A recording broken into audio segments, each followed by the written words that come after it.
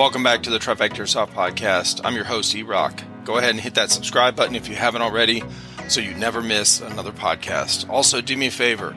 Go on to whatever podcast app you listen to us on and give us a rating and review. That really helps us rank in the searches. Thank you so much. Let's get into the podcast. Works good.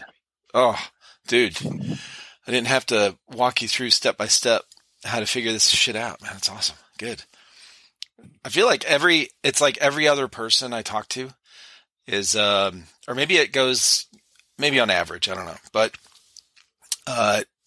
there's a bunch of people that don't know how to use Discord just in general, but then, or specifically, I guess. And then just in general, they don't know how to, like they've never hooked up any kind of peripheral to their, like used the input output kind of thing, like for gaming or we just whatever. No way.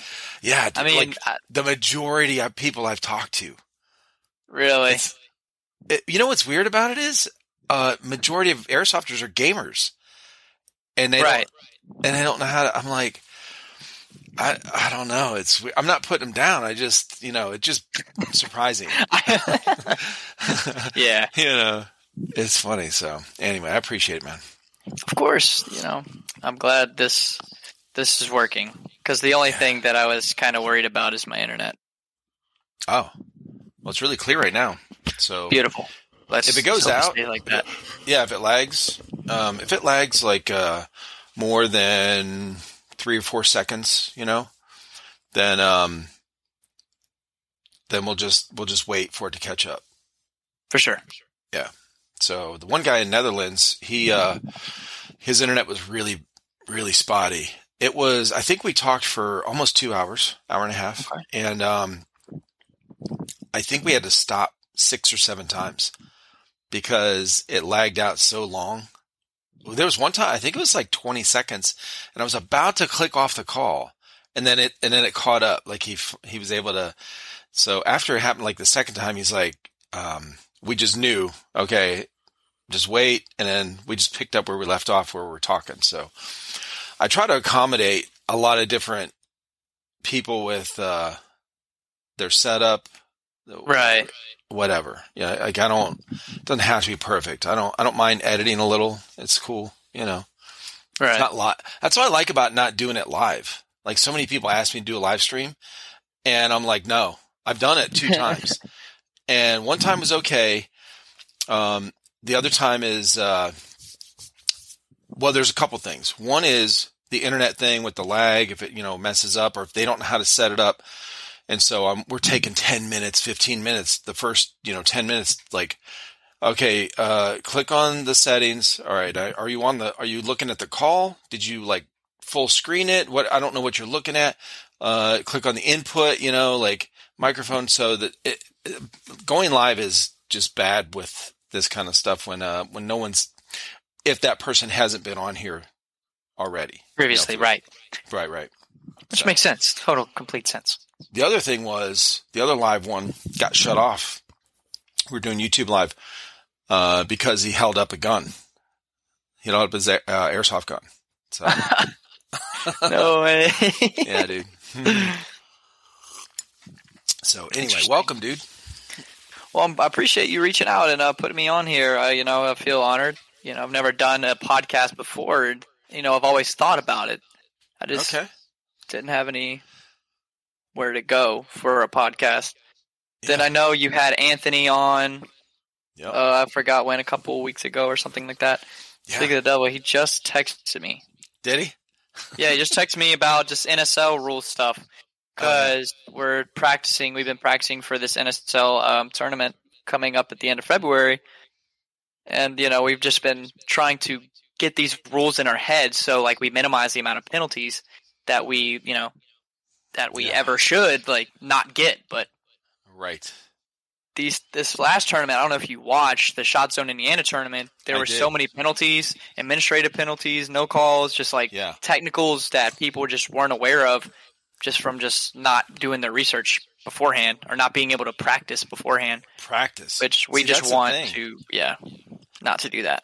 Like running drills on it. Mm-hmm. And that's what we've been doing. Yeah, because it's like December now. Right, that's what he was saying when I talked to him. It's and you could really tell, like, what you were talking about with watching it over the weekend. You could tell that a lot of people, they studied the rules, but put it into practice. Like, it was such a fast pace between rounds and between teams. You could, like, there was I think more than once where one of the teams had an extra player, like too many people on the field. Like, or none at all. Or none. I remember watching the very first day. It was day one, and it was Bloodline, I'm pretty sure, against PBZ. PBZ were all lined up at the wall. It was like their second try. PBZ lined up at the wall, and then Bloodline was nowhere to be seen. And then when the round started, PBZ was just shooting at nothing. Yeah. It just went to show that, the awareness of just like situational, like game awareness wasn't even there. They were just shooting at a whole bunch of nothing. Mm-hmm. Yeah, it's fast paced, man. Like, really quick. Like, they're on the next round. Like, their timer goes and it starts. You have to be coordinated, and you have to be calm. You have to be collected the whole time. You can't be heated. You can't be distracted. You can't be, out in la la land the whole tournament. You have to be in the game 100% of the time, or you're just gonna fail to be ready to get on the field in time for the game to start. Mm-hmm. Yeah, man. I wonder. Now, have you guys played well, yeah, you guys have played SpeedQB, right? Hosted by SpeedQB. And then have you played the CSL ones as well? We have not had any CSL experience. Okay. CSL. What is this? The first year CSL is since last year. Well, a couple of years CSL has been in the game, but Tampa will be it'll be the first event in Tampa since CIA's open. The Guava Major in August. Okay. But for my team, he never hosted one down there. That's right. Yeah, no. Because CIA's only been open for 9 months, going on 10 months now. Right. So we're very, very new. Yeah. And a little bit about myself is that before the whole CIA stuff, I was playing airsoft. I played airsoft been playing for 10 years, 11 years now. And I started playing competitively in 2018. And just for reference, I'm 21. Yeah. Just so in 2018, SpeedQB hit Atlanta for the first time. I'm from Georgia. So me and some boys at my home field, All-Star Airsoft, closed now. It just closed. Lost the lease in the building. Tragic. Formed a team, just a group of friends, for shits and giggles. And then we went up to SS for the very first time, played a couple games. Next weekend was a tournament. Win the tournament. And it wasn't even a SpeedQB field that you see now. Yeah. The first tournament, like the first SpeedQB tournament in Georgia on the East Coast, was literally like there was a tank in the middle, just a bunch of barrels everywhere, some houses on the left side, some boxes over here on the right side. It wasn't your traditional SpeedQB field that you see now. Yeah. So it was very interesting to play on. It was not a whole turnout. It was like 4 or 5 teams, but the team that I played for was Ned. And when we won our very first tournament, that kind of solidified, the team that we had. We were like, okay, let's keep doing this. Let's keep winning these events. Second event, they actually had a SpeedQB field built on their CQB field. And which looks like your traditional one today. We got third. And then after the third, we got another first. And we got another first. And then a first. And then they switched the format to round robin. It wasn't bracket style anymore. So you had your little group stages and whatnot. So they just kept doing just round robin tournaments. Yeah. All the way up until like regional championship, which LTD, are you familiar with LTD Airsoft? So LTD heard of them, came and played at our regionals. And we played them, and we placed second behind them. We were like, if we're going to lose to any team, it would be LTD because we took that as a learning experience. Wow. We had a lot of respect for them. So that's okay. So you guys weren't messing around, bro. So you guys aren't like an amateur team. Like you were beating some pretty decent teams. We'll be right back. This episode is sponsored by Skirmish, the future of airsoft gameplay management. Are you ready to take airsoft to the next level? Skirmish's innovative gameplay solution keeps players and spectators engaged with real-time updates. Capture objectives, detonate targets, medic, and more at Skirmish-enabled fields. Skirmish tracks every action so you don't have to. Review past games, action by action, and follow your progress in national rankings. Phones are not required. If you want to find out more, head to skirmish.net and check out episode 157 of this podcast where I talk with the owner of Skirmish about how it started and how it works. Stay connected, my friends. We had our rival team at SS because that's where it was all based out of, SS Airsoft. Mm-hmm. It was Psi Kappa Airsoft. That was like our sister team, like brotherly rivals. Like we were all friends with each other. We was always going back and forth, and that was always who we wanted to beat. We wanted to beat each other. We didn't care about anybody else. And then it got into like some like sponsor drama, and then it kind of got like snake-ish. Some stuff happened here, some like drama stuff that I don't like. Yeah. And which kind of was hurting the community a little bit. And fast forward a few years later, we went to California. We went to California in 2018 to play in the Nationals. Whoa. Our first game, we beat this team, and it was great. Winning that first game in California in front of like hundreds of people was a crazy feeling. Yeah. And then the next game, we played like some really good teams. Like the skill gap between East Coast and West Coast individuals at that time was like that. A lot. It was huge. It was a big skill gap. Yeah. We weren't prepared. We were just playing, like kids, or like kind of our age.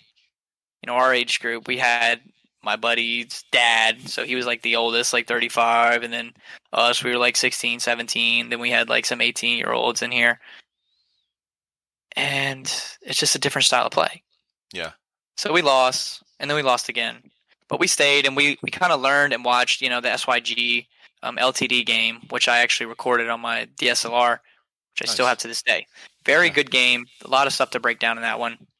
And I just love watching that game over and over again because there's so much to break down and so much that happened to when SYG won.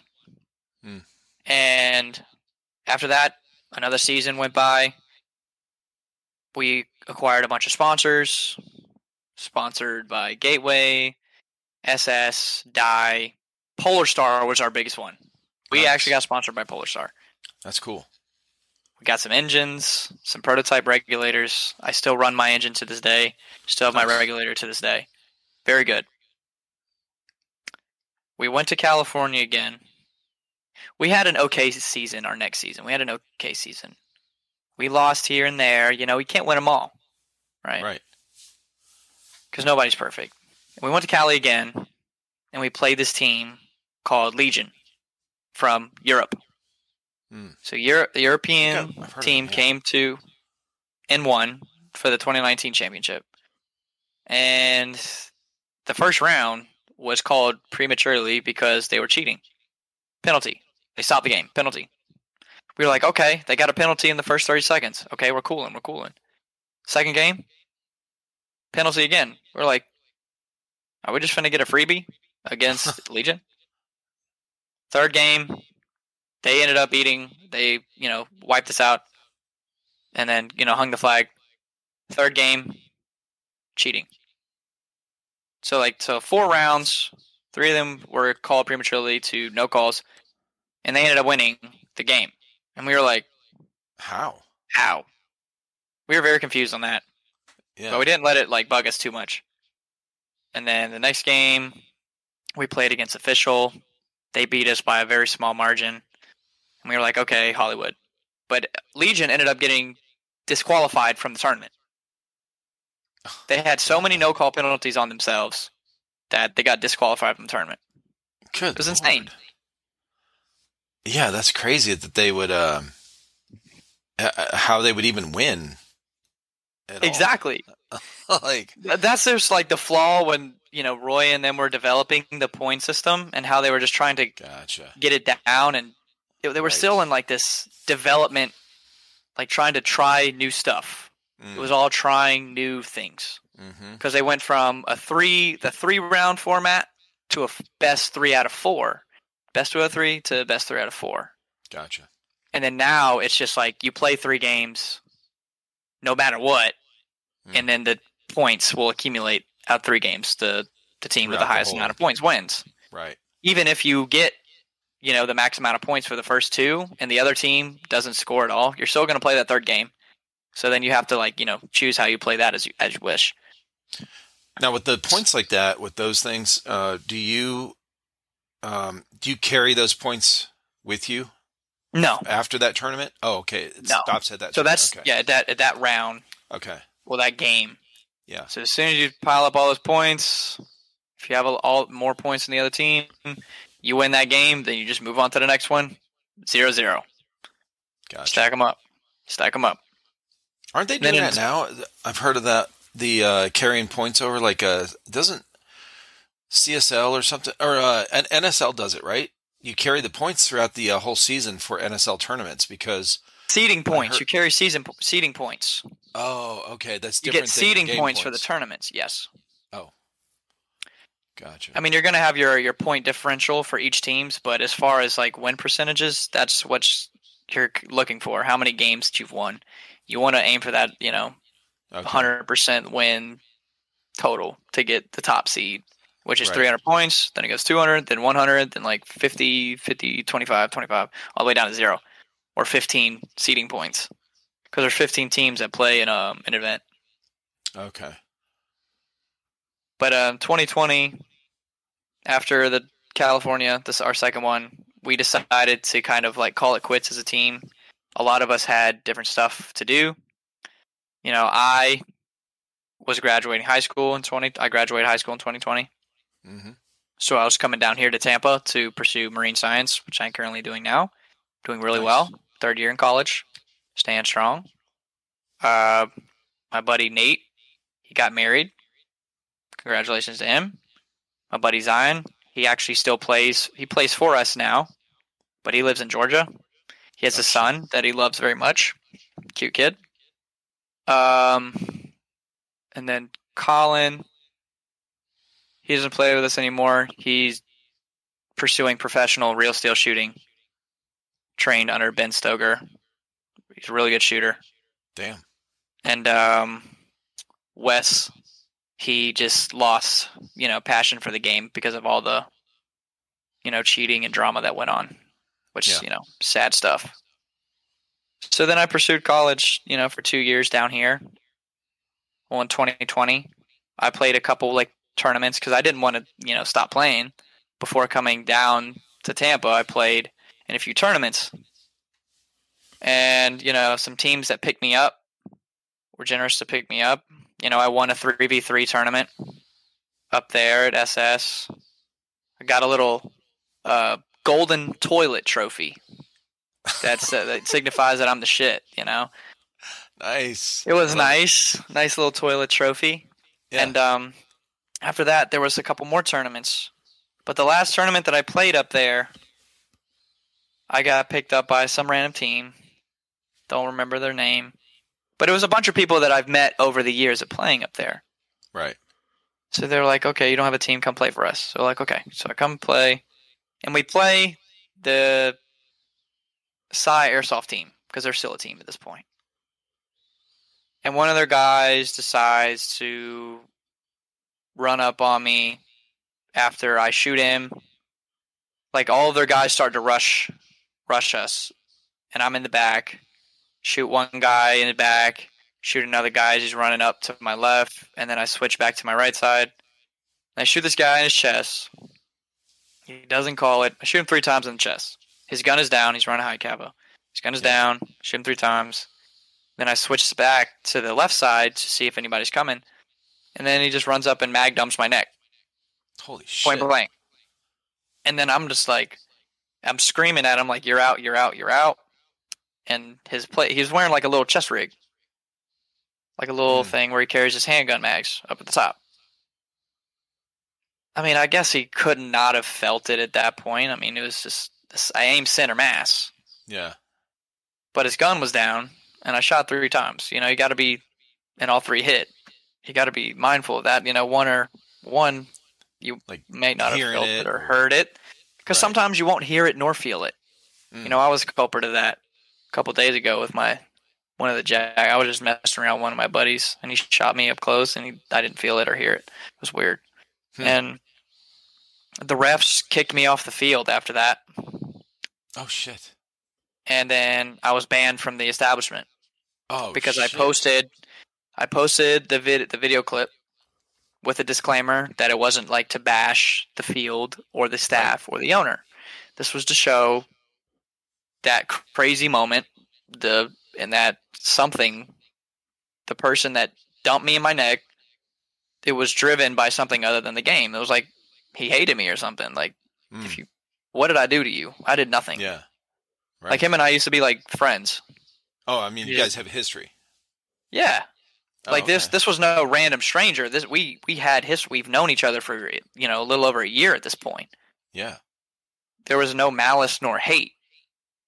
And he just did that just out of like malicious intent, it felt like. Because he put 7 or 8 in my neck. That's weird.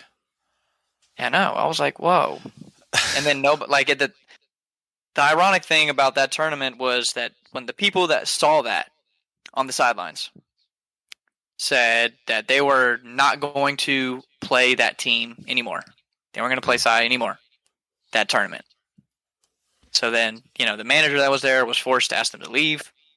And then the manager, after explaining the situation, I was never swearing at anybody. I was never threatening anybody. Right. Like in the video, I never said a swear word. I was like not threatening or anything.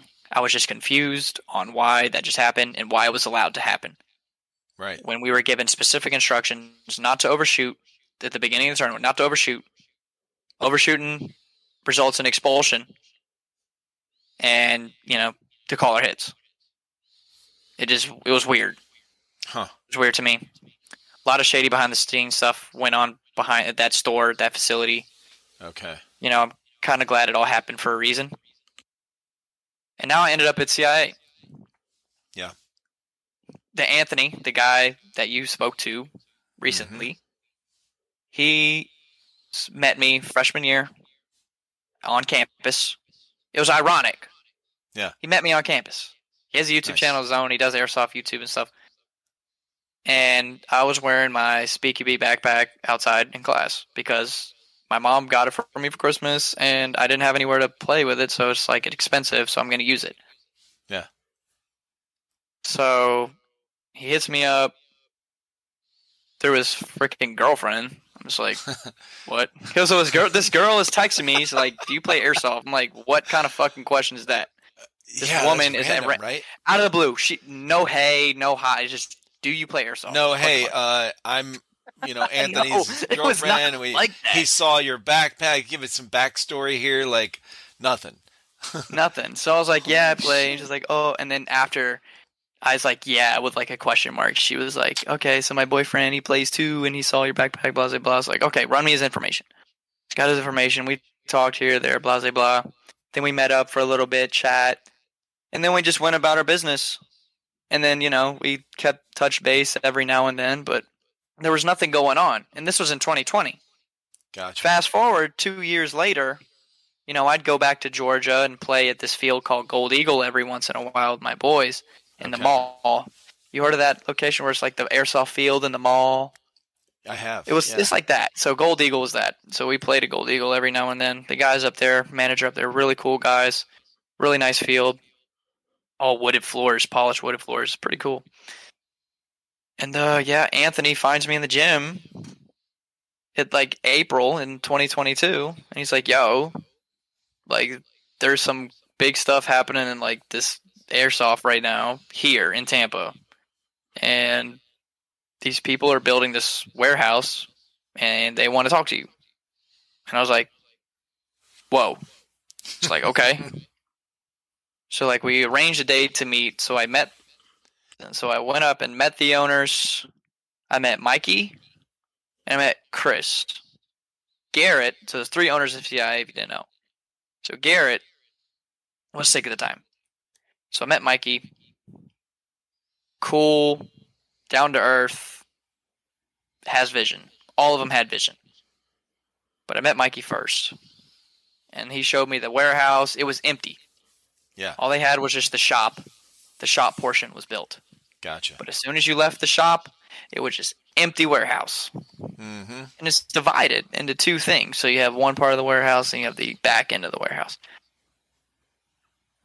And then we just discussed, just what the vision was and what we wanted to do, and told him my background a little bit. Garrett actually knew me through Instagram. He said he'd been following my Instagram for over a year. Yeah. Excuse me. And I was like, holy cow, like, it's a small world. Because, and it just, in my head, after 2 years of not playing a game, thinking I was done for good, because there was nowhere for me to play anymore, this airsoft field just sprouts up in Tampa where I'm at. In my head, it just clicked. It was like I wasn't supposed to leave the game. Yeah. Like the game was meant for me, if that makes any sense. Sure. And and to me it makes sense. I move away from it all, 6 hours away from it all, and then 2 years later it pops up right in my backyard. Yeah. CIA is 10 minutes down the road. That's awesome. I don't have to drive anywhere, Well, of course I have to drive, but you get it. Short, yeah. And then, the next couple months, just fast. It built fast. Chris, Mikey, and Garrett were busting their ass, and they made it happen. So from April 1st, like the end of March, to like to May 8th, is when they had their soft opening. So they got a majority of the stuff done to make some sort of a playable field by May 8th. In like a little over a month span. Right. And it was crazy. And it was good. Yeah. I have footage of the soft opening. There was one night where they had built the SpeakyB course. And it was all like plywood bunkers, and it looked good. And we just sat around there for hours and just playing SpeakyB. I mean, they had no experience in SpeakyB, unlike myself, who was a seasoned veteran coming up there, and it was, just a little field day I had. Pretty fun. Because some of them that played up there, they were invited by some guys, a team called TFM. They're no longer around. They disbanded. And they were like, who is this guy? Blah, blah, blah. And then I was like, okay, you finna find out who this guy is.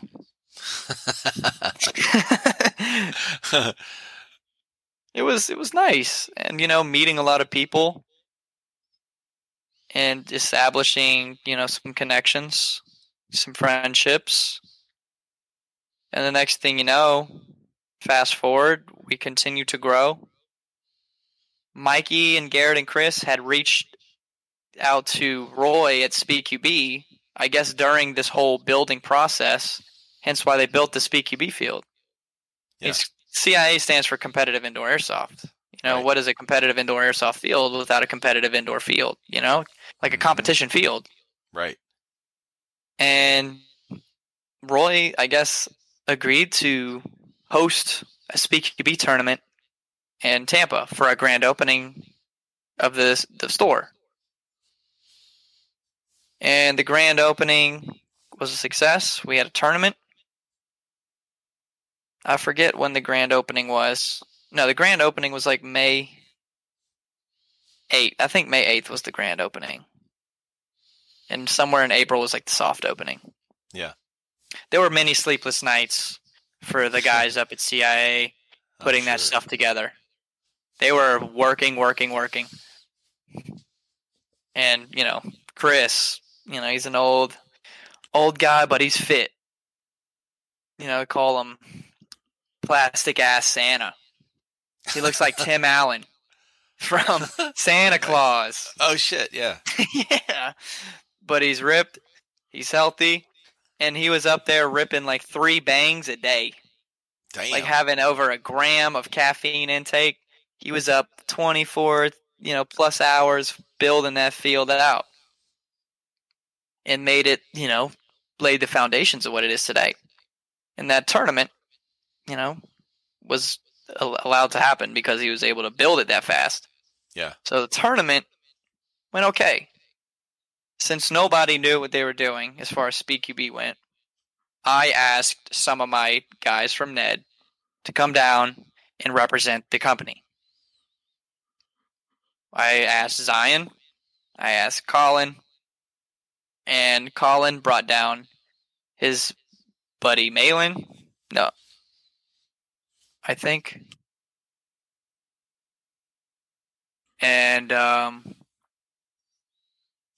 Anthony played. Dang, I forgot one of the guys' names that Colin brought down. I think his name was Malin or something like that. But the guy that Colin brought down, he had no airsoft experience. Yeah. At all. He had never None. Played a game in his life. Oh, shit. And Anthony has been playing Milsim for however many years he's been playing Milsim. Right. And he's always outdoors, outside. So this environment was foreign to him. This competitive format was foreign. So you have 3 seasoned veterans, 2 people that had no idea what they were doing, and versus everybody else. So we run the tournament. We got second place. Nice. It was great, I made some mistakes. Everybody made mistakes. But we, had 3 guys that knew what they were doing and 2 guys that didn't, and we still got second place. Yeah. If that said anything about Florida's competitive scene.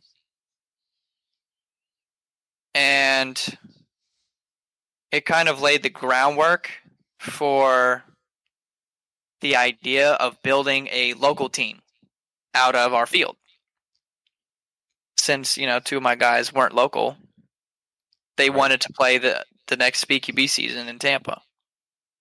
So I had it arranged to where they could, along with some of my, other people from up in Georgia. Mm-hmm. So me, Mikey, and Garrett came together, and we were like, let's make a team out of here, out of Tampa.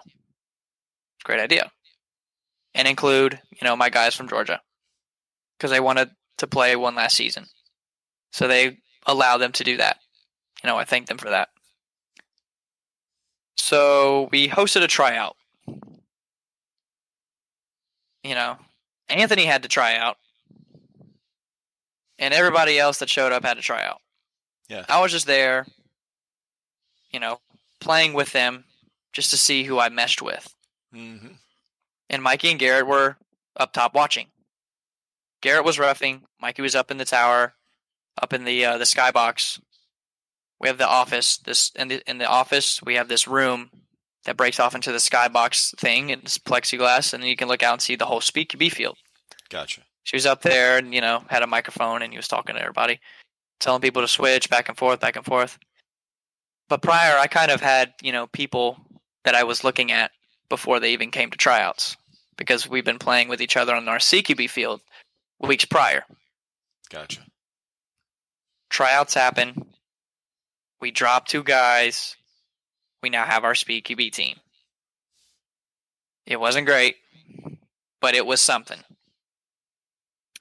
And I devoted hours and hours and hours and hours on and off the field constructing drills, constructing lesson plans, and coaching and teaching the tryouts that we picked up how to play the game.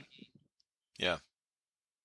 And my thought process was to see how good I am at teaching. How good I am at teaching people how to do something that I actually enjoy. Mm-hmm. We had our first full month of training, which was like all of July and 3 weeks into August. So kind of almost 2 months of training. And our first SpeakyB qualifier was in August. Trained them all up. It was looking solid before the first tournament. Yeah.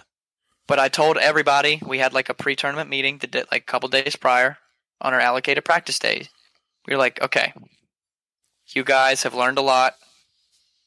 You guys have showed me that you want to put in time, hard work, and you are dedicated to this sport from what you have showed me in these past, little over a month. I want you guys to focus on getting over the tournament jitters, if you have any.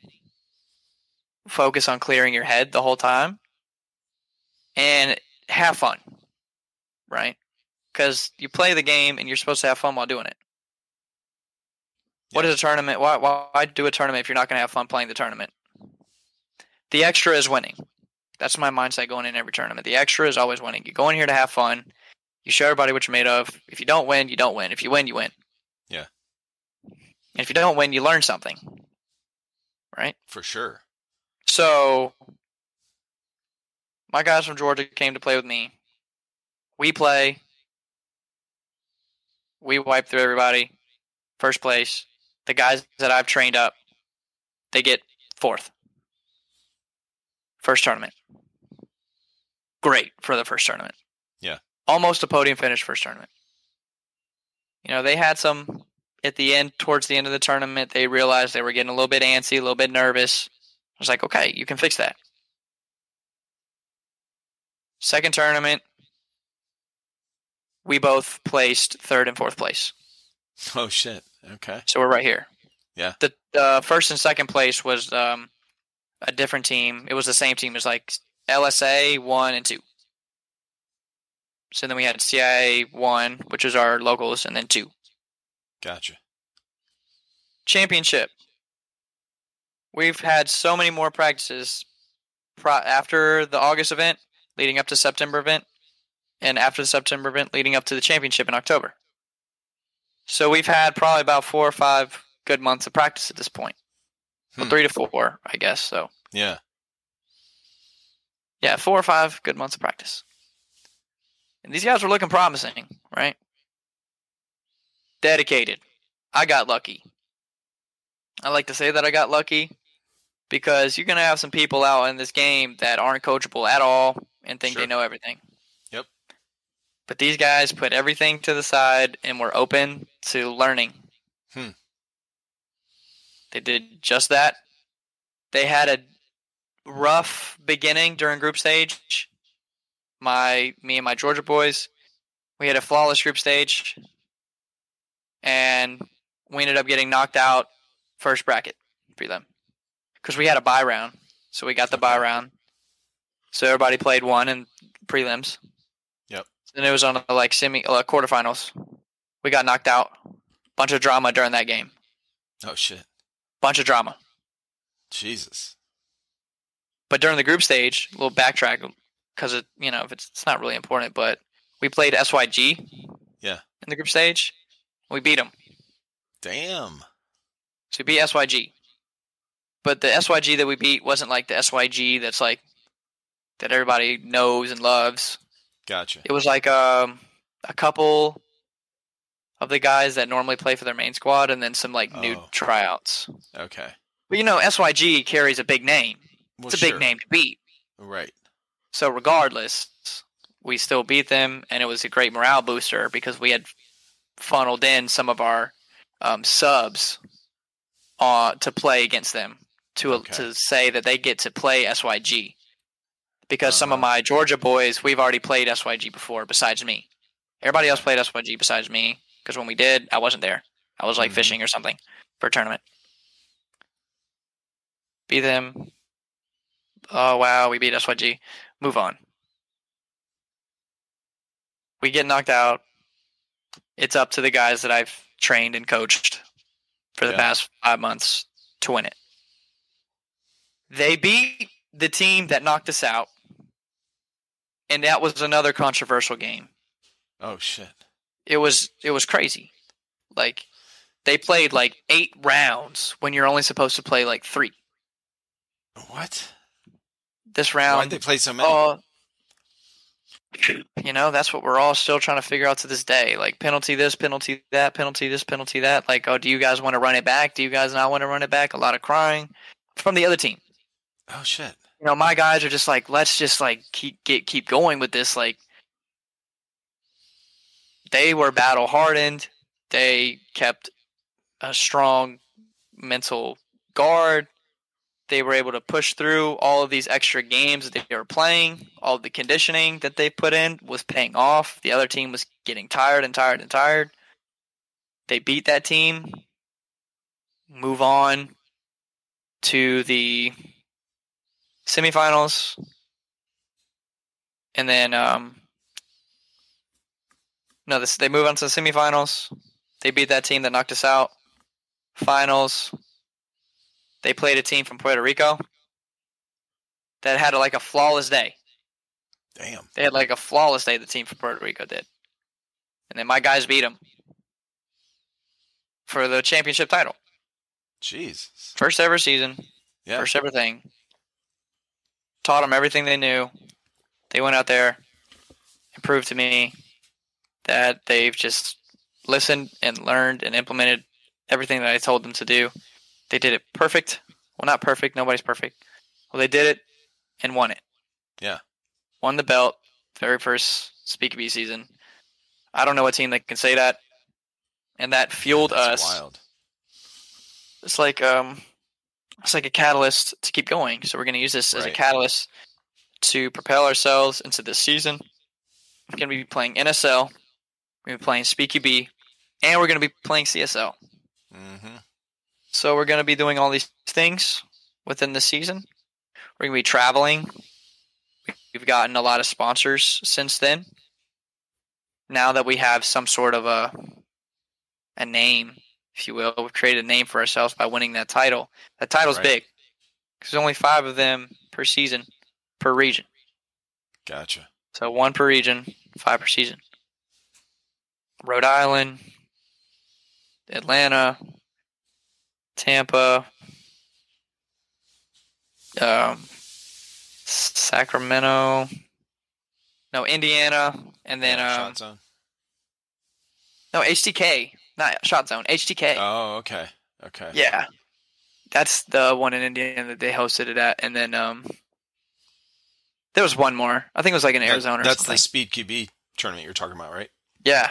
Where they're at? Okay, yeah. And then winning that, we got like a Speak QB and Ace Tech like partnership to where they're sending us like a whole thing of Tracer BBs for free. Nice. It was great. Like a shitload of them too. Now this tournament where these guys had to play 8 rounds or whatever, like, so is that a common thing where if you get penalties or something in a tournament, they'll just say, "Oh, scratch that, start over," and then replay the round? This was beyond us. This was never. So who's in charge when that stuff goes on? Who is there? Anyone that's like, who decides that? The ref on the field? The tournament director, Roy, the owner of Speak QB.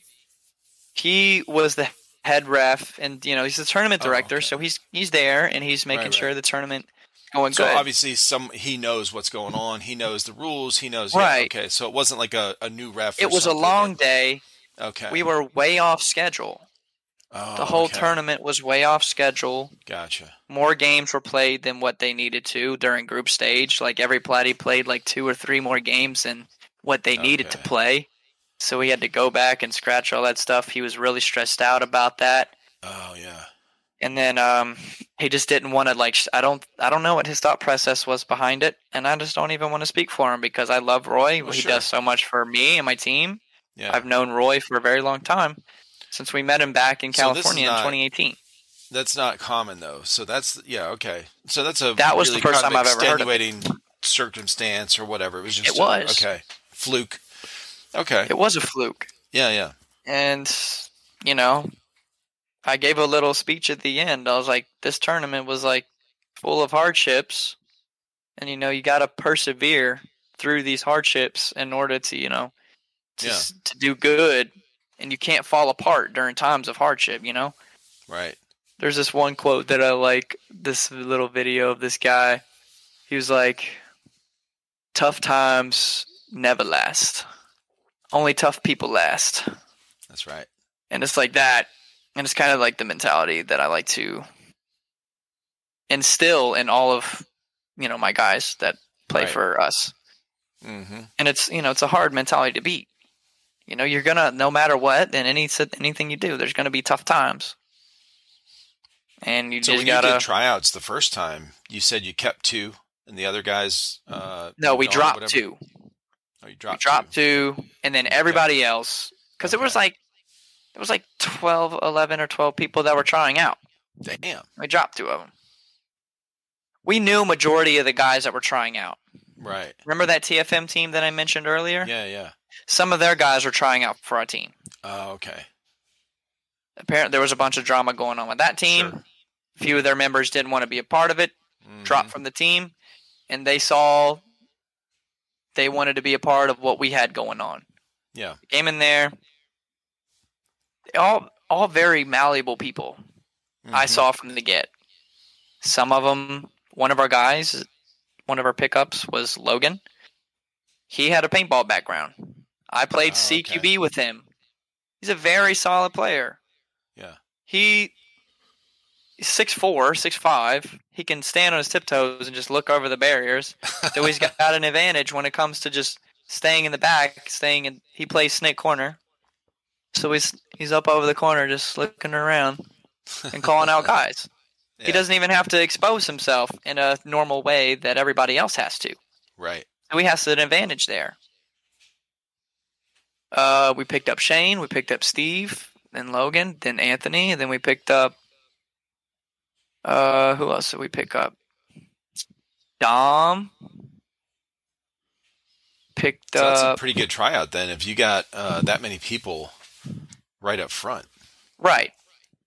Because it was new, and we had some people that wanted to try it because it was new, and we had some people that had watched this stuff online and wanted to partake in it.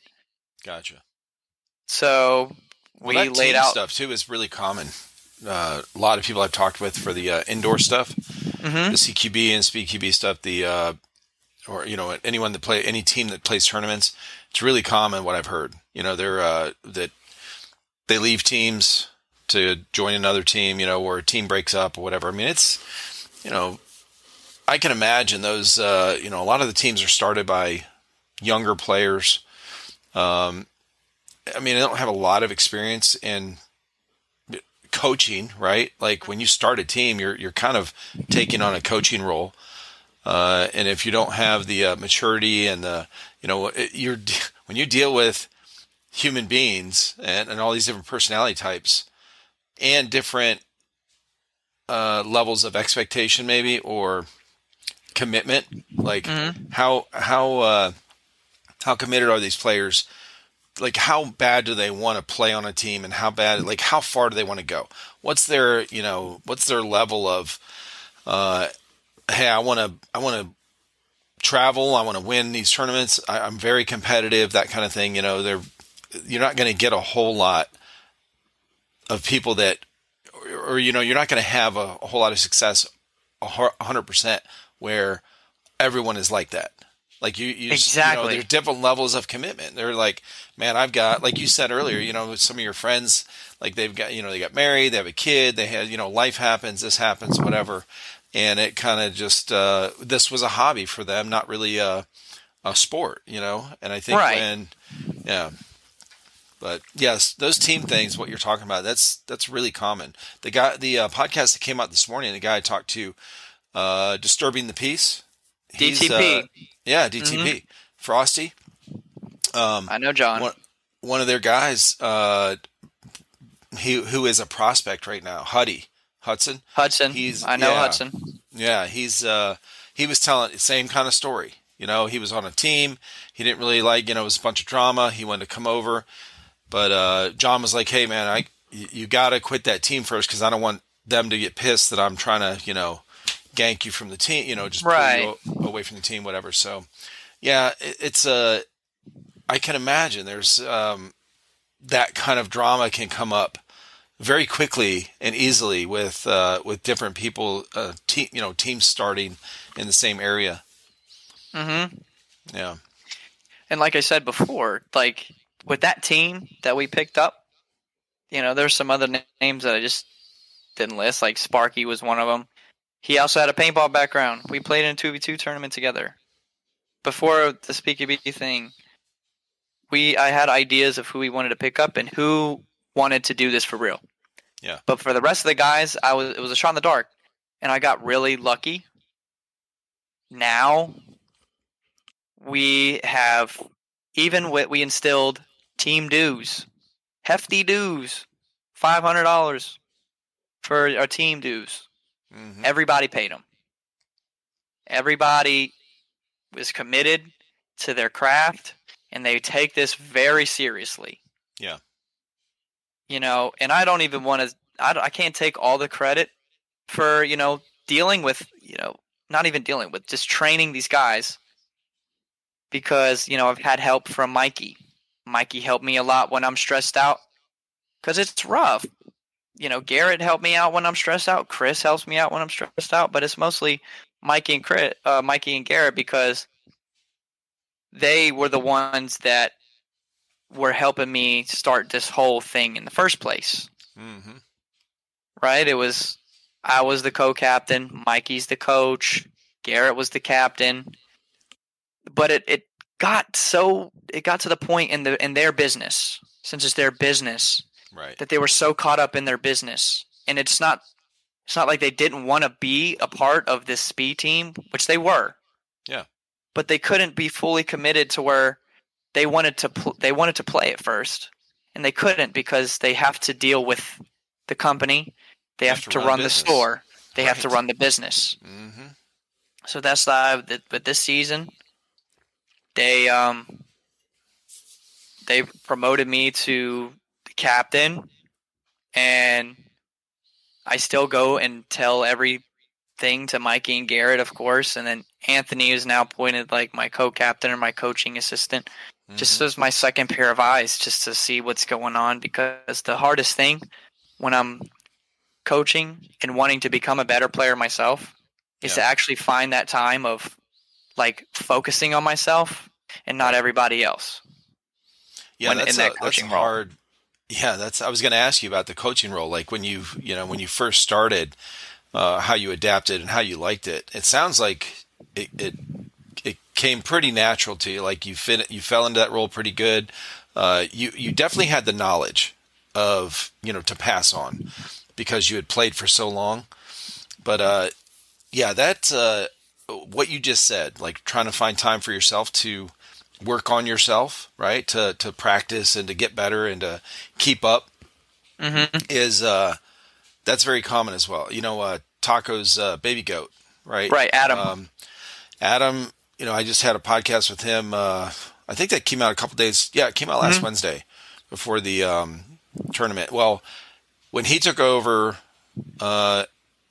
Monk America and started setting all this up for NSL over here, it was that's the biggest. That's one of his biggest obstacles. He said was, I still love playing and I still want to play. I just don't have as much time to play now because I'm running the business side and bringing all these terms. Yeah, and it's like, and he's a coach. He's like, he's appointing people to this and that and setting everything up and making sure the team's good, but he still wants to play. He said that was the hardest thing. It still is one of the hardest things for him to do. And that's got to be that's a really common thing when players, no matter what sport it is, have to take a step back a little bit of playing because they take a leadership role.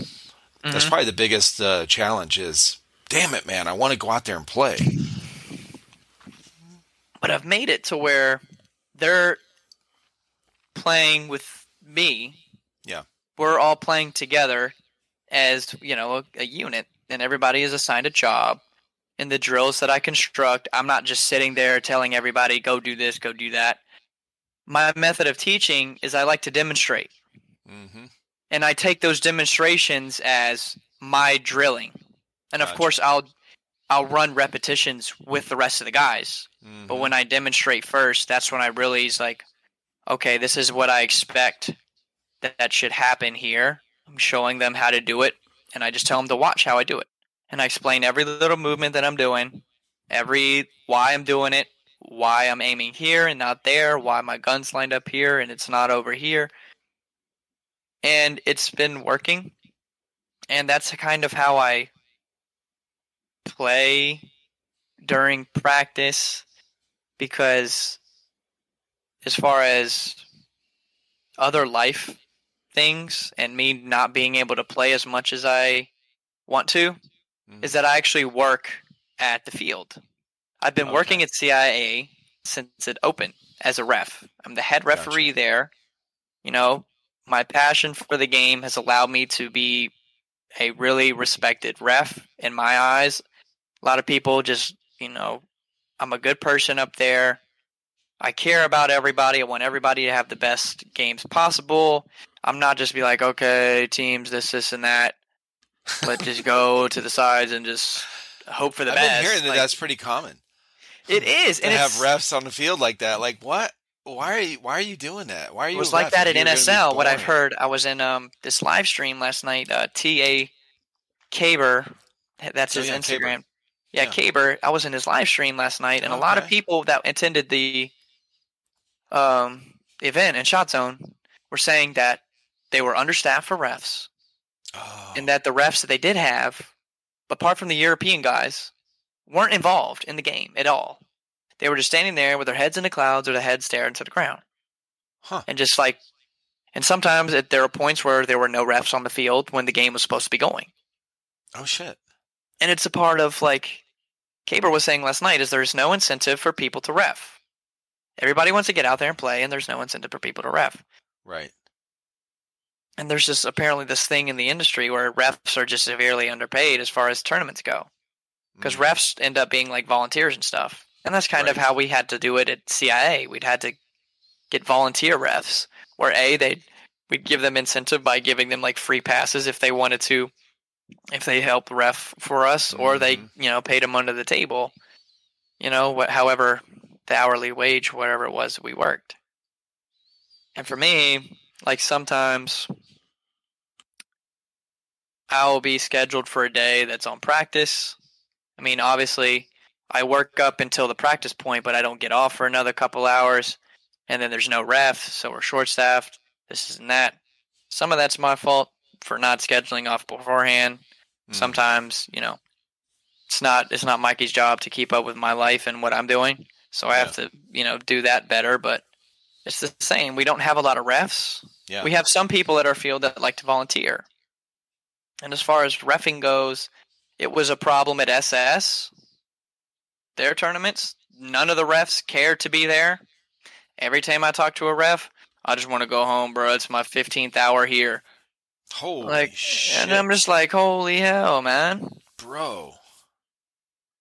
It sucks. Well, I'm going to tell you the problem. The problem is, in this sport, there's no spectators that pay to spectate. So every other sport, even high school football, all three of my we have three, my wife and I have 3 boys, 2 girls. All 3 of my boys played football. Mm-hmm.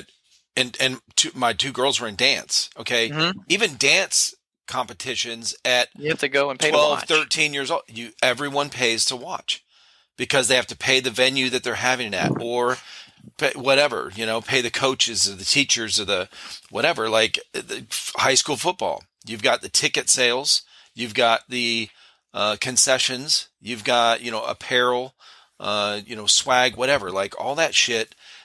But the spectators pay a big portion of what goes on there.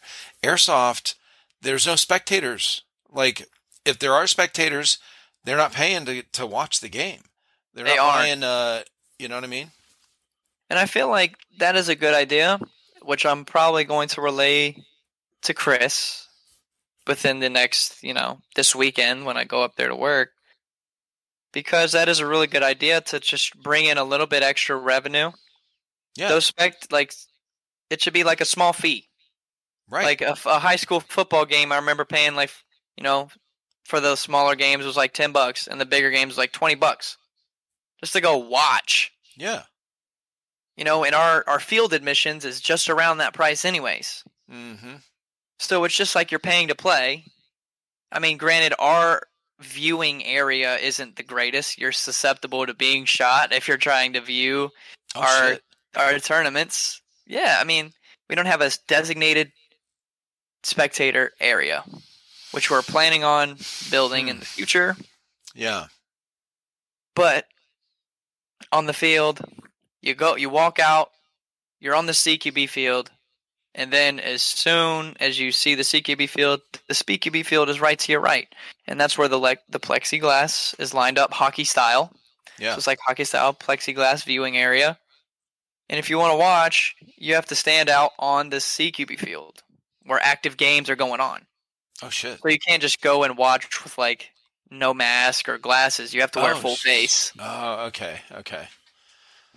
I know. So I guess that's fairly common. And I think because from what I've been finding out, a lot of indoor fields, the field owner is focused on setting up the field for the best game possible for the players.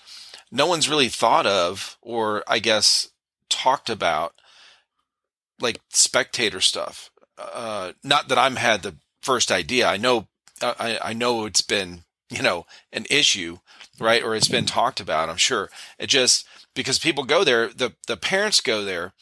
This, like Hudson, when I was talking to Hudson, he said his dad has to drive him 2 hours. It's 2 hours one way, almost 2 hours one way to the fields. Well, I'm a dad. Okay. I had to drive my kids to football practice and shit, here and there. Now, luckily we live really close to the field or to the school, but I'm imagining if I had to run my kid on Saturday morning, 2 hours somewhere, a 2 hour drive, bro, I'm not coming back until he's done. Okay. Exactly. And that's what he does. He sits in our lobby. His father sits in our lobby until he's done playing. We went to, now I don't have a experience with airsoft, just spectating basically for the last 3.5 years. So, but I did go to one indoor field with these guys, and it was the same type of thing. The whole field was the field, once you walk through those safety door, out of the safety area. And then anyone and there was a handful of parents that came there that dropped their kids off. They didn't want to drive home, so they sat in their car, and it was kind of cold. I think it was cold out when we went. And so they sat in their car because the safety area or the staging area, whatever, was really small. And there's really nowhere to sit. It's not set up for somebody hanging out there, waiting. So they would sit in their car, and I'm going like, man, why don't they have something set up for parents that have to stay there? I guarantee you a parent would like to go in and watch their kid play, at least some of them, and be willing to pay $5 to sit there and watch them play. They got to sit there anyway for 2 hours, for however long they're playing. Oh yeah, you want something to drink? Here, you can buy a coffee for $1. And you want, what I mean? Just like they do in football games, hot chocolate, whatever. It just, but all the other sports, spectators pick up the tab for a lot of, these issues, or these things that pay for staff. And I feel like what I'm hearing, a common thing I've heard is the refs are all volunteers. Most of them, they're volunteers. Majority of them are. Like, okay, you can come here and play for free, whatever. But when, like you said, sometimes they don't even get to do that because they're short.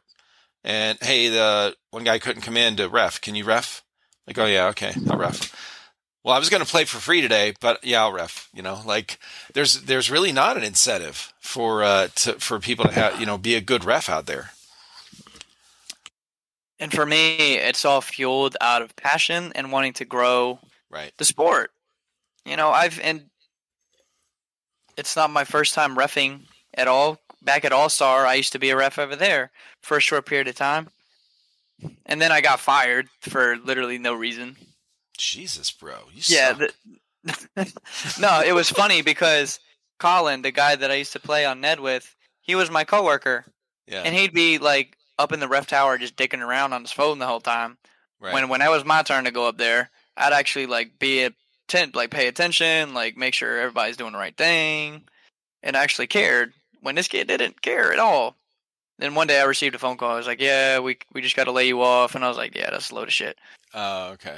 But now, like, I take a lot of the game modes that we used to play back at All-Star, and I instill them at our facility. I have a method for picking out teams and balancing them the best that I can by dividing the experienced players and the inexperienced players, and kind of dividing the experienced players on both sides, so the amount of experienced players matches the amount of inexperienced players. Nice. And sometimes that isn't even enough. Then I just like, okay, that's just their problem. It's not even mine anymore. Right. They're just not the greatest, or they lied saying how experienced they were. I'm sure it's the latter, bro, because most people aren't going to be like, "Oh, I'm brand new. I'm a fucking noob." Okay, like they don't know. Most of our rentals are exactly like that. They're just like, yeah, I'm brand new, blah, blah, blah. And I was like, okay, that is completely fine. Yeah. And there was one day we had these two little kids. They're like my favorite kids that come into the facility now. It was this one of the older kids. I'm probably like 13 or like less than that. And his little nephew. They're young, and short too. And they were the second time playing airsoft. And they had rentals and a mask.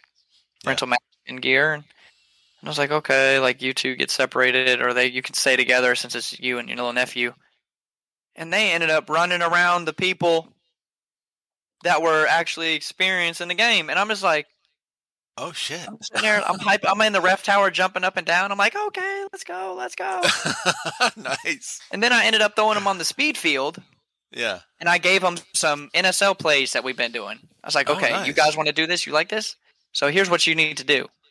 Told the nephew to do this. Told the other kid to do that. Bro, they was doing numbers on the speed field. Really? Running around. There's one of the kids ran all the way around this one guy and like point blanked him in his back. And I was like, oh my gosh. Like I'm sitting there just jumping up and down, just like out of pure excitement. Yeah. Hyping him up, just making him feel good that he, was doing that at this, at the skill level. He's brand new to the stuff. Brand new to the game, and he's the natural. And I'm just like, oh my gosh. Cool. So he's just trying to instill like this thing in his back of his head subconsciously that he's like, I want to come back. I want to do more stuff like this. Mm-hmm. And eventually he did come back. He did play some more advanced individuals. Like he come up to me, he goes, dude, I'm getting shot up a lot more this time. I was like, that will happen. You're playing some better people this time. Right.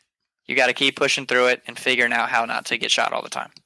Yeah, you can't use the same strategy that you used last time because, you're playing different people. So exactly.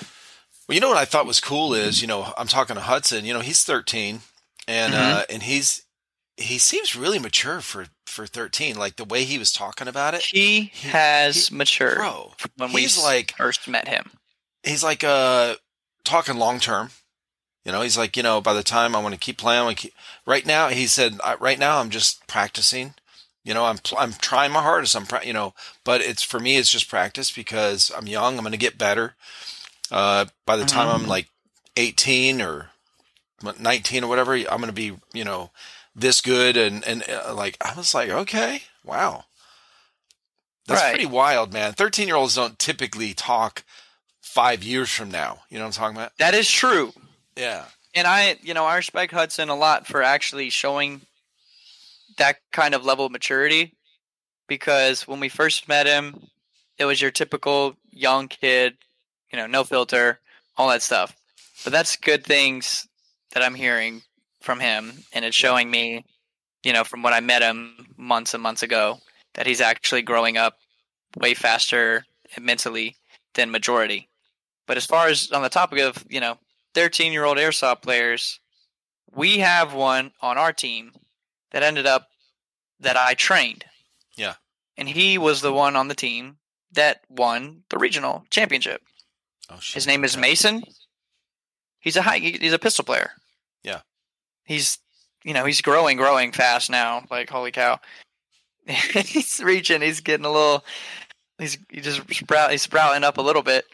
Yeah. But he is short and he's fast and he's agile, very athletic kid. Right. Same maturity, thinking long term, loves the sport. And I view the kid as a little brother to me, having that little brother figure. Right. I'm a little bit harder on him than anybody else because I want to see him grow the most. Right. Well, he's willing to take it and learn. He is. Right. And some of our guys are a little bit harsh on him, and I have to yell at them. You're like, no, stop. That's not your job. That's my job. Because he's a 13-year-old at the end of the day, and sometimes he's playing with our oldest guy on our team is 50. Yeah. Steve is a badass 50-year-old. He is athletic, in shape, and he's got his own little mojo going on. We give him a back brace because he's 50, and he needs it sometimes. But at the end of the day, he's 50 years old, Yeah, no shit. Killing the game. Yeah. And I love it. That's cool. He's got that passion, and well, our team is full of different age groups, and just that's what's kind of cool. Like, yeah, this is the only sport. Now, I'm not saying this. This isn't my idea. I've heard this from people I've talked with, but it's the only sport where all these different age groups play together on the field. Right? Mm-hmm. They all play together, whether it's competitive, tournament stuff like serious, or just whatever open play, just have fun kind of stuff, or birthday party games or whatever. It's like somebody has a birthday party at the field. Okay, there's 6 of them that show up. Well, they're not playing just together. Sometimes they will, but they're playing in the mix with a bunch of other people. Sometimes if it's a good, a mix up that day. And so you might be, 13 and 14-year-olds will be playing with 25-year-olds. Very, very common. And so it's the only sport that happens in, where you play competitive and you're playing, 17-year-old, like Cujo. I talked to him. I had him on a podcast a while ago. He seems pretty, I've seen his videos. He seems pretty badass. Other people I've talked with said he's, very good. And, he's playing against, he's been playing for a while. He's playing against guys in 40s, 50s, whatever. Mm-hmm. It's just a huge mix, and what's cool too is like the coaching thing. So you're officially kind of coaching, right? And helping people, funnel them into that competitive play or whatever. Right. But this community seems like a lot of people take that role. The 25-year-olds, the 30-year-olds, they kind of help the new player a little bit, just a little, like, hey, I'll help you out. Your gun broke here, here you can do this, here you can use that, kind of give them tips here and there. Not really coaching, but they're right. That mentality of, hey, I'm going to help you out until you get on your feet kind of thing, Right. And that mentality works for some, and for me, my vision with like the whole team was like, I wanted to breed like leaders in my group. Yeah. For growth. I want to be able to teach this material and this knowledge, give it to these guys, and have them preach it to other people. Gotcha. Because that's how you grow this stuff. Mm-hmm. Is you give the information to somebody and they pass it on, and then that person passes it on, pass it on. And in the state of Florida, the sport is just started. We had our first season last year in Tampa. Yeah. Florida SPQB, Florida Competitive Airsoft in general, it did not exist. Really? The only thing we had down here was Milsim. That's it. I know a bunch of Milsim teams. is known for paintball, competitive paintball. Oh, Orbital paintball, Tiki's paintball, Clearwater paintball. A lot of these paintball places out here. We don't have indoor airsoft. We have competitive indoor airsoft Tampa. Okay. We have Battalion Airsoft Arena. Now we have Legion Airsoft Academy.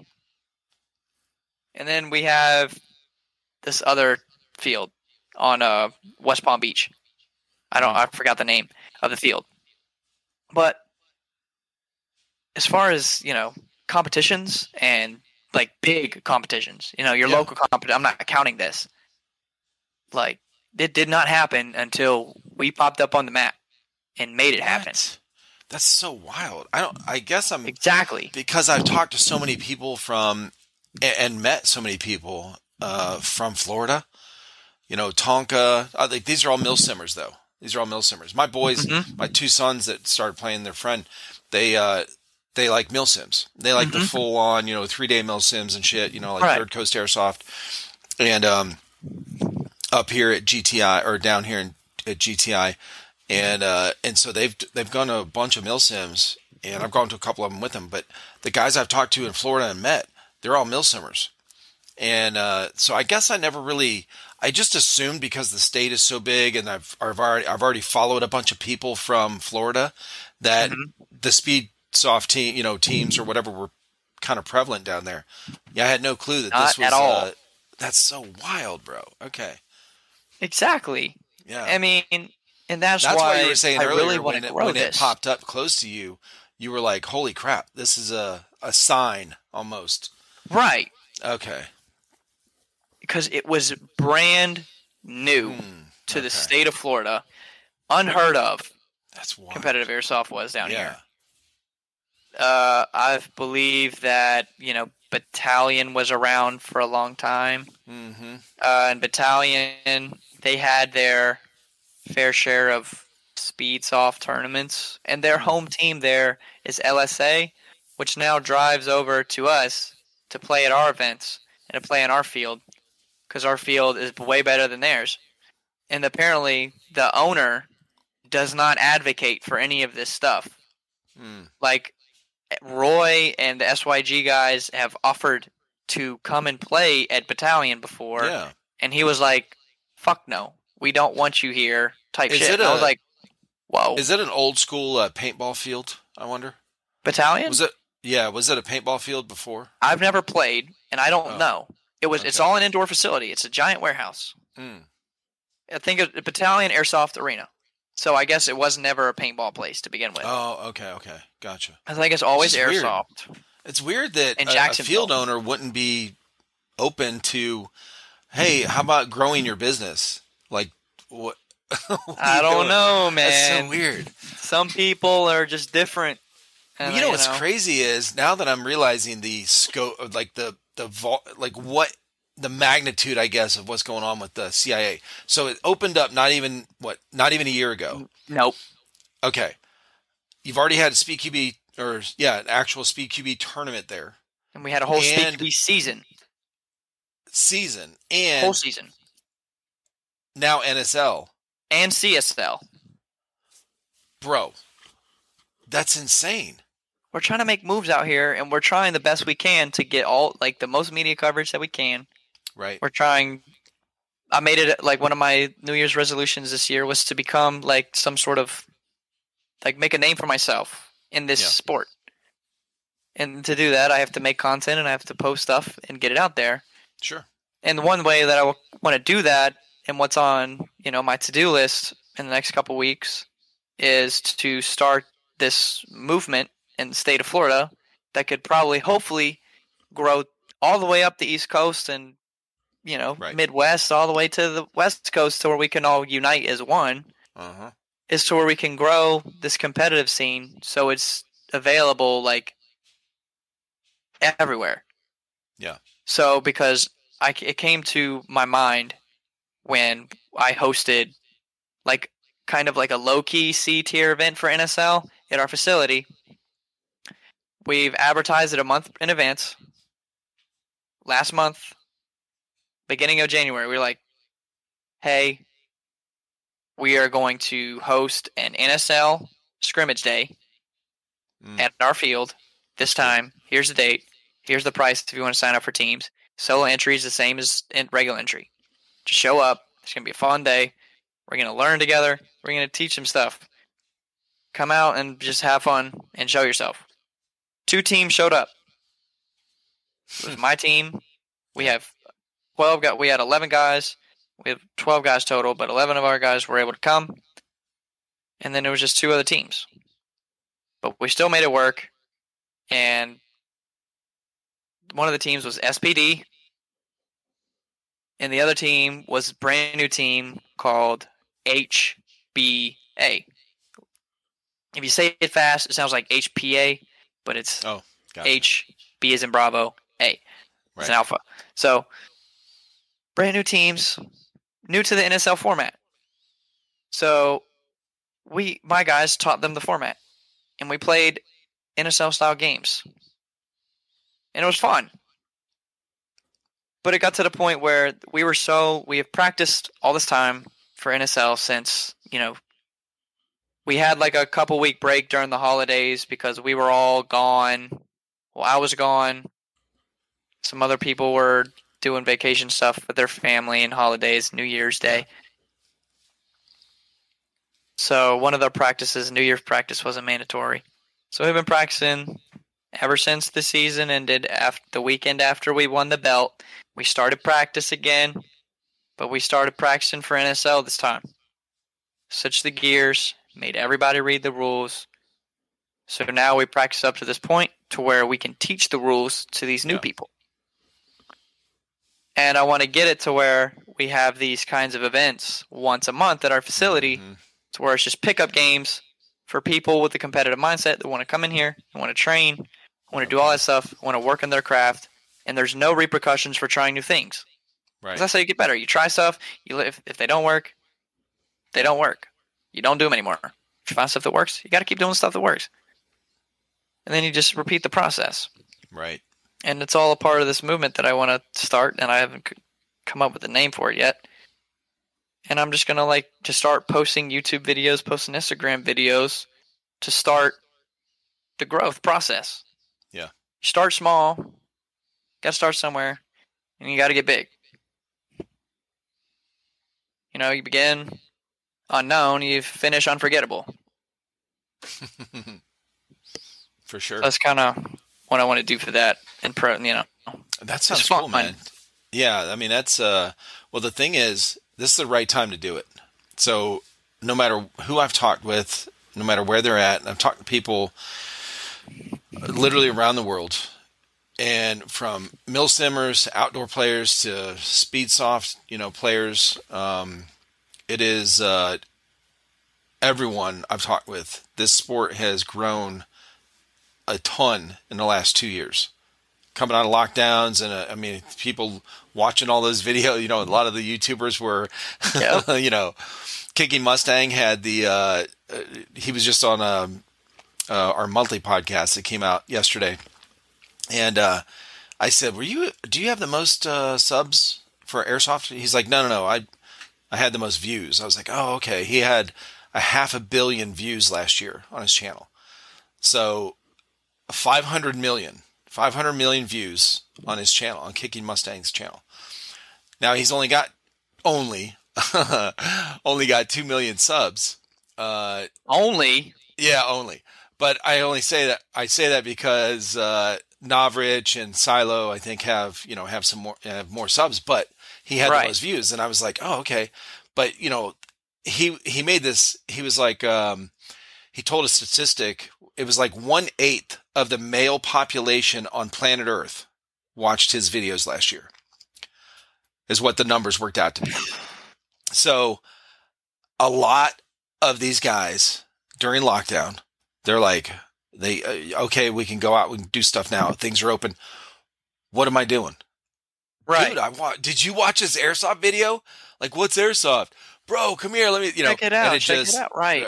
This is the right time to do whatever you're doing, what you're talking about, this coaching stuff and this spreading the word and posting this stuff.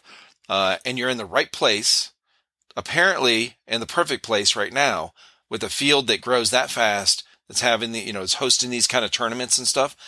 And when I watched the some of the tournament, NSL tournament over the weekend, I was really excited, man, because and I know it's the first one over here. I'm sure there's going to be some, it's a learning curve, but I was really excited because I'm going, man, this is exactly what I've been asking about. Like 6 months ago, I'm asking some of these speed softers, like, do you guys have a national tournament where all these different teams can go and who's the best? Like, what is the ranking system? And they're like, kind of, not really. Like, we have West Coast stuff and with East Coast stuff, like right. Regional. There's a division.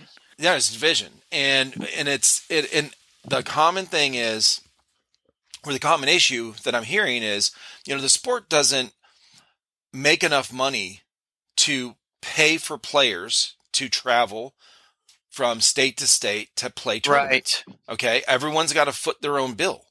Well, exactly. You've got a lot of, most teams are made up, Speedsoft teams are made up of 17 to maybe even younger, young to kids, 25-year-olds who are just out of college, or they're, what I'm saying? Like, they're not really established financially, and they're still trying to get on their feet that way and get some stuff built up. And of course, building your own airsoft shit is not cheap. Price. Yeah. No. Yeah, bro. I'm like, when people are telling me this stuff, these Milsim guys are like, yeah, I got a Umbrella Armory gun. It was $2,000.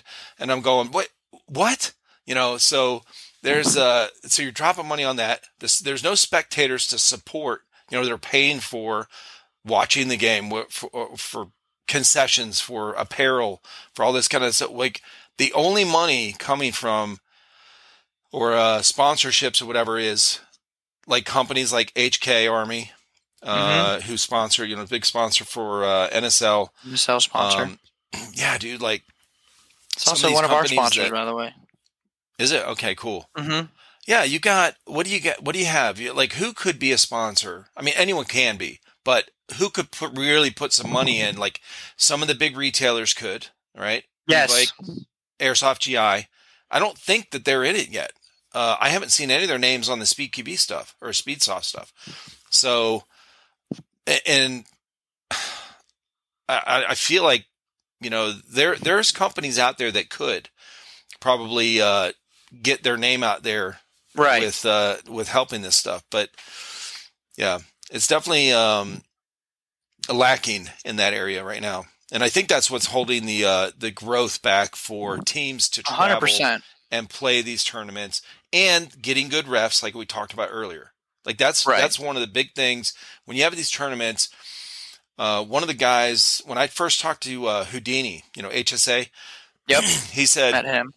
Yeah, I talked to him, and like 2 weeks after I had him on the podcast, this is like months and months ago.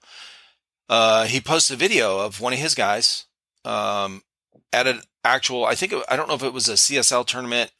I don't think it was. I don't want to misspeak on that, but it was a tournament play for points, and it ended up being, it was the last two guys on the field, so it ended up being a 1v1 kind of. Yeah. And the guy ran around, like you're talking about. He ran around and he shot the guy in the back of the head. Okay. The guy didn't see him. The ref took him and took 25 points away from HSA's team because of shooting in the back of the head. And that was at our field. And it was on video. That was our field. No shit. It was at our field. And okay. So here's the refs that we had at that field were brand new. Okay.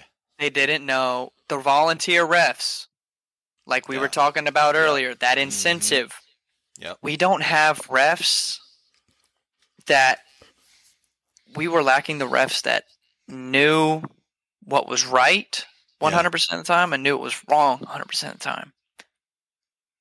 That call was a bad call.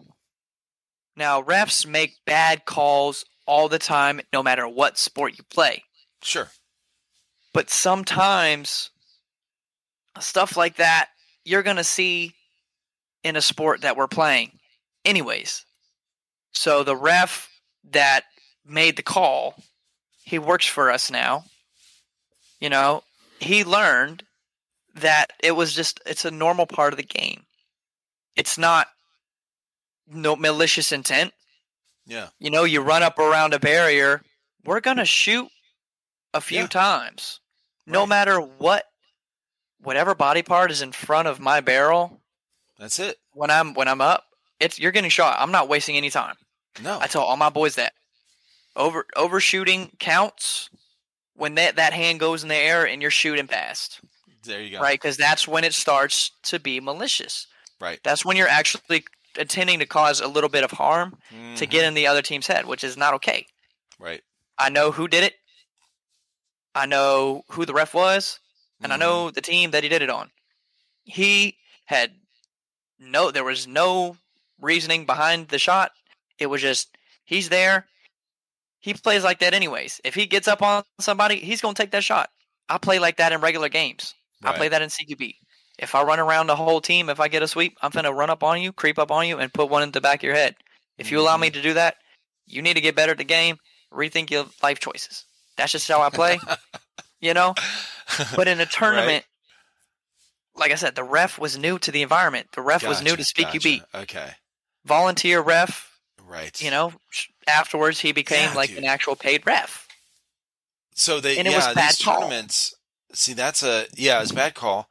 And Houdini wasn't, when I talked to him about it, he wasn't like, I mean, time had passed, you know, it wasn't, of course. He wasn't pissed.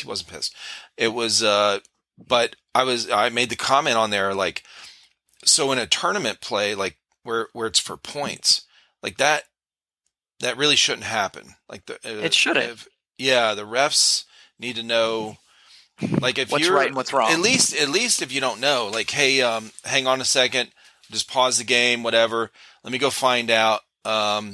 Okay, nope, everything's fine. We're not going to take the points away or whatever, you know, like. So but definitely that's definitely an issue with having well-trained ref.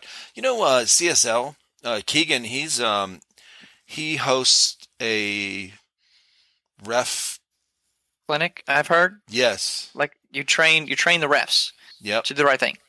Right. I really want to talk to somebody that's gone through that training, because I want to see, or at least maybe I'll hit Keegan up and see what kind of if he has any videos of what it's about, you know, how it's run, kind of thing. Because if it's set up really well, and people like yourself who is teaching, broadcast everywhere, bro. Like, hey, here's a standard, you know, format that everyone can follow. Here's some real good basics. In fact, speaking of that, you know a lot about it. You're head ref. You teach this, okay? What if somebody, I have another podcast in 25 minutes, so. Okay. But I want to get some insight from you, because you have a lot of experience, and you've got, you know, this field you're teaching at. If somebody is starting out and they like playing, but they wouldn't mind reffing, right, here and there, helping out, even if it's volunteer or whatever, but they want to learn how to ref. What are some basics? Like, how to do this, where to look, like what to look for, kind of shit. There's a guy that actually plays, that just got picked up by DTP, John, the head coach for DTP. His name is Kenny. Great guy. He refs for us as a volunteer sometimes. I am up in this ref tower. I'm stationary. Kenny likes to walk around. So I'm like, Kenny, he knows the rules. So that's the first thing. Know the rules of your field. If you don't know the rules, then you can't make any calls. Now, what's the basic rules the basic rules that we're looking for, important ones. The important ones. I mean, calling your hits, basically. Right. You know, just looking for bounces. Sometimes people won't feel it. If he sees a hit, hey, you were hit here, you were hit here. Just go take a respawn. Right? If you get hit, sometimes you won't feel it. So I tell them, just be nice. Be like, look, you just got hit. I saw you got hit. Just take the respawn. And they'll be like, okay. Second rule is we have little sweep lines, because our field, the way our field is designed is there's like choke points on the field, to where if one team is around that choke point, then the other team can't advance down the field anymore. So if you find yourself at that choke point, you have to perform the sweep through it. Right? If you perform the sweep, then you're chilling. But if you sit there, we call it like spawn trapping or whatnot.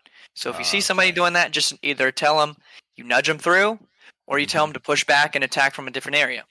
Gotcha. It's nothing. Making sure people are using semi the whole time. Normally I can hear that, but just if somebody's using full auto and they catch them, if it's an accident, it's an accident. That's when you have to discern whether it is an accident or not an accident. That's just a whole nother ball game, but it's pretty easy to decide when it isn't.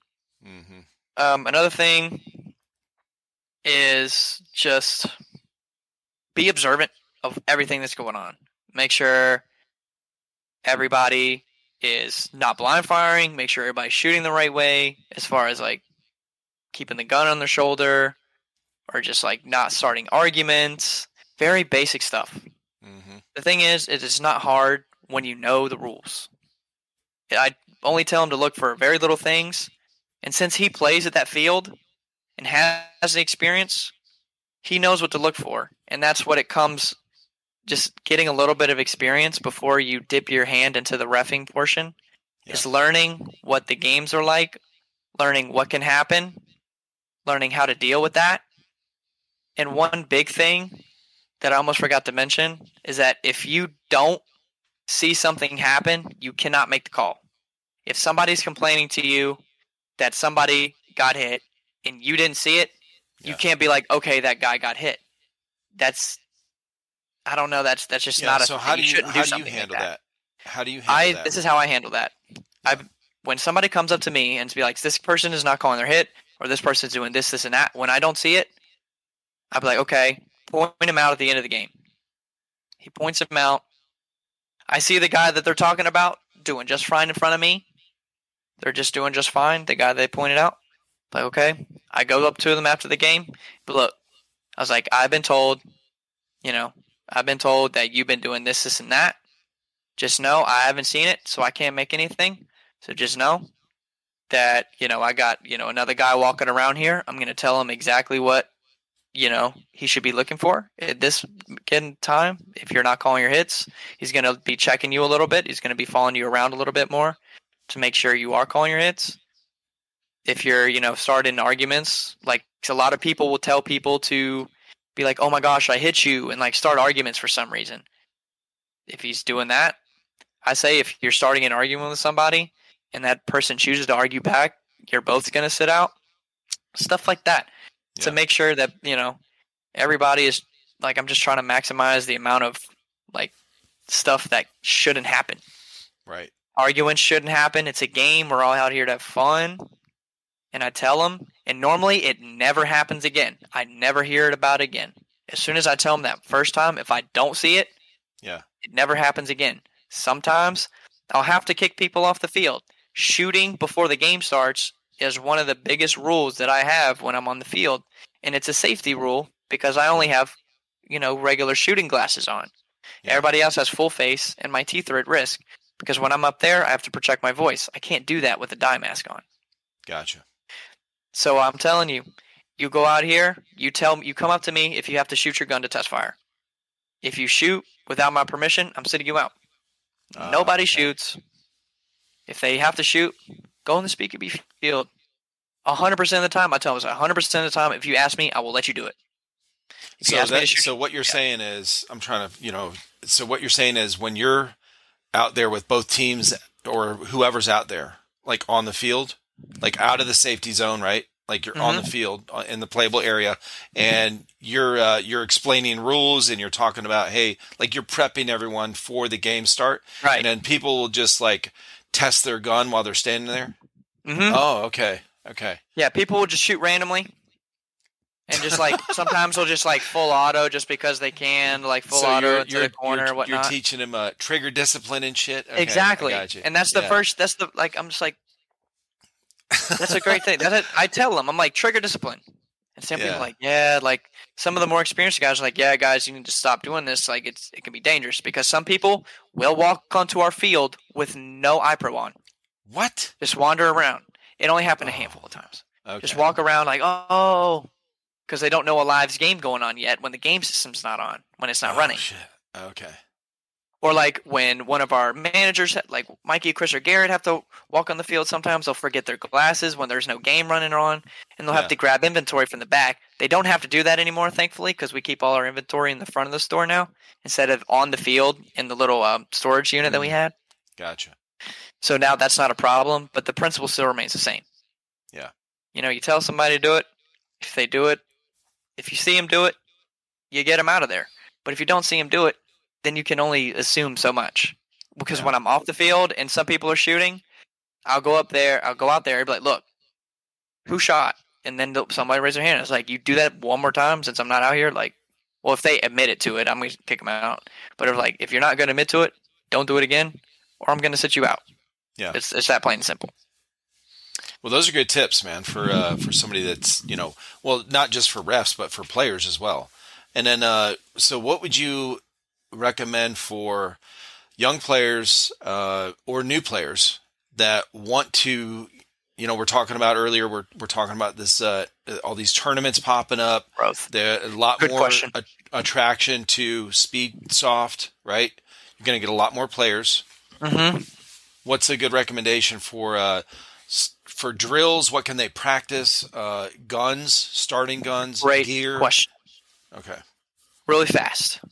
Yep. Because you've got a podcast soon. For the people that want to start playing this game and have no sense of direction whatsoever, the first thing you should do is just start talking to people at your local field that you're close with and ask them if they're interested in starting a team. Say you talk to 4 other people. Now you got a 5-man squad that you're all familiar with each other. You like to play the game. After that, don't even worry about a name just yet. What are your play styles like? What do you like to run? Everybody's different as far as their play style goes. Right. Some people like to go up real fast. Some people like to take it easy. Some people like to be really smart with it. And you have to develop the stuff that you, like your kit, like your loadouts, based on your own play style. My loadout, I run my Polar Star. I don't have a Euro grip. I don't like the Euro grips whatsoever. I see a lot of Euro grips in this tournament industry right now. A lot of the tournament builds are Euro platform, paintball style grip. Oh, right. Paintball style grip. It got the tank to the shoulder. Yep. I can't play like that. Gotcha. I can't get a target focus. Like I can't get my shot is off when I'm doing that. I have to have a traditional stock. I built my Polar Star to how I like to play the game and how I'm comfortable. You have to be comfortable on the field at all times. Yeah. The more comfortable you are, the less you're worried about being comfortable, since you're comfortable. Yeah. You built your kit, right? You got a belt, you got some mags, you got a backpack, or you got your Euro grip or whatever. Got some good shoes on. Good shoes are very important when you're playing a game. Gotcha. I have to get some new ones. They're too small on me. What's a good recommendation for indoor? Basketball shoes are great. Basketball shoes or flat foot. I see a lot of people using like Nike Blazers. My Blazers, I really like my Blazers, so I don't play in them at all. Nike Blazers are one. I wore Kobe's for the 5 years I've been playing. Still wear them. They're begging to be retired. But any basketball shoe in general, Vans I've seen work pretty good. Just anything with good ankle support, like high top Vans, not low top Vans. You got no ankle support on that, because rolling your ankle is a very possible thing to do in this game. After you've got your kit, your loadout, you're comfortable in the field. Drills, basic drills, target acquisition. As far as you see the barrier. I mean, being able to snap onto your target quickly and accurately. Snapshots in this game are big.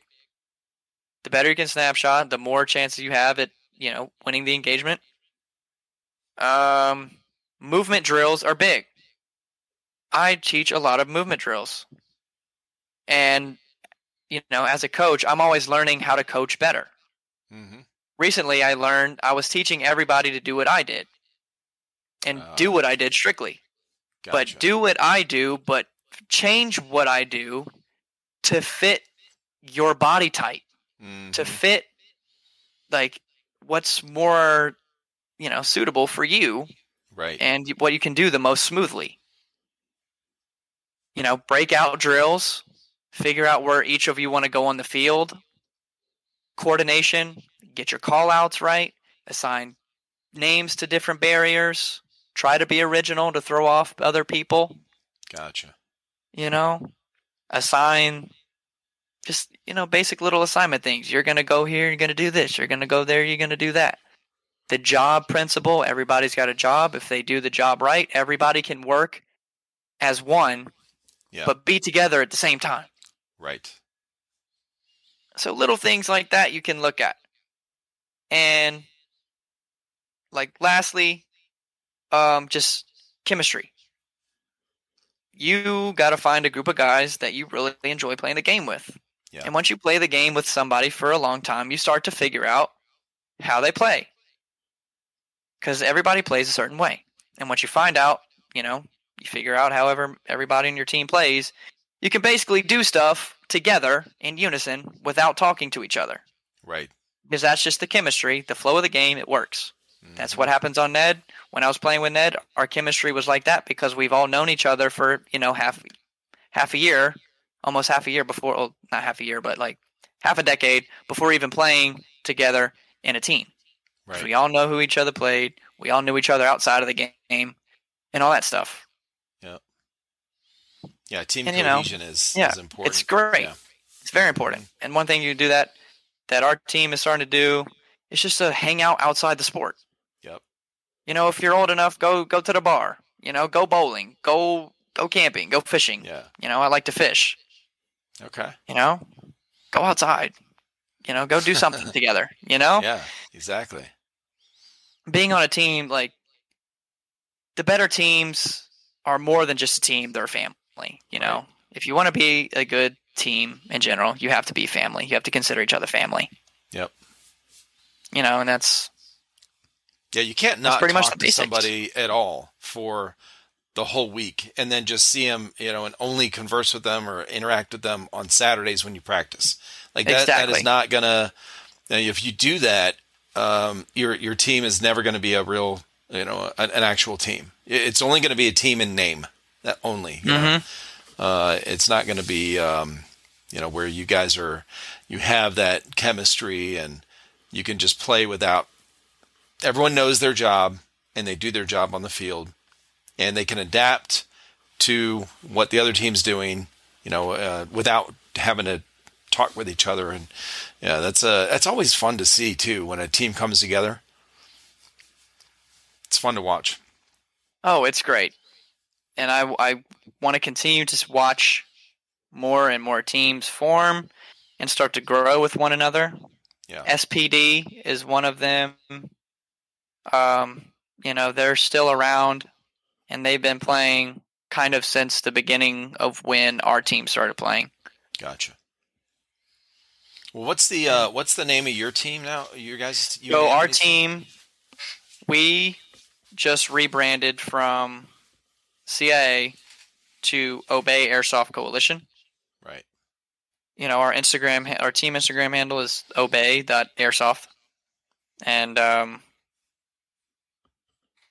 we are, getting all of our new stuff, new jerseys. We sent our masks off to Rogue Customs. We're getting those back probably at the end of this week or beginning of next week. Yeah, Rogue Customs is one of our sponsors. Oh, shit. Shout out Rogue.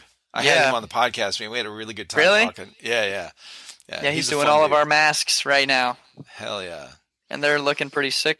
Got a new design, new teeth design that you can put on your mask called Tampa Hyper Beast. Oh, shit. New teeth design that we have. Our masks are going to look pretty sick. I'm pretty excited to see how they're going to turn out. Yeah. I don't know what to expect. But yeah. Awesome. And where can people I'm excited find for you? this new season. I'm excited. Where can people find you at? People can find me on Instagram and YouTube at SpeedSoftLuke. So SpeedSoft and then my name, Luke. I made that name in 2014 when I first started YouTube. Nice. And I just stuck with it. Kept it simple. It just sounded right. Because everybody had like a speed, like at that time it was like Speedsoft something, Speedsoft something. Then mine was Speedsoft, my name. Yeah. And it was great. You can't go wrong with that. Yeah. I stuck with it. I can't change it now. Oh no. I'm too far in this game to change it. Right. And I feel like, I just want to, continue to advocate for the growth of the sport and continue to see it grow and just be there every step of the way. Awesome, man. Luke, thank you so much, man. It was really fun, really insightful, man. I learned a lot about the Speedsoft stuff. Glad. And yeah, dude, I appreciate you. Well, I appreciate you for having me on, man. Absolutely. We should do this again for real. I had a really good time. Yeah, good. Yeah, I would love, you guys, especially a lot of the Speedsoft players, I would love to have you guys on, like your whole team, Yeah, collectively. Yeah, right. We can have, like our group, the group when we do it monthly, we have 6 people on there.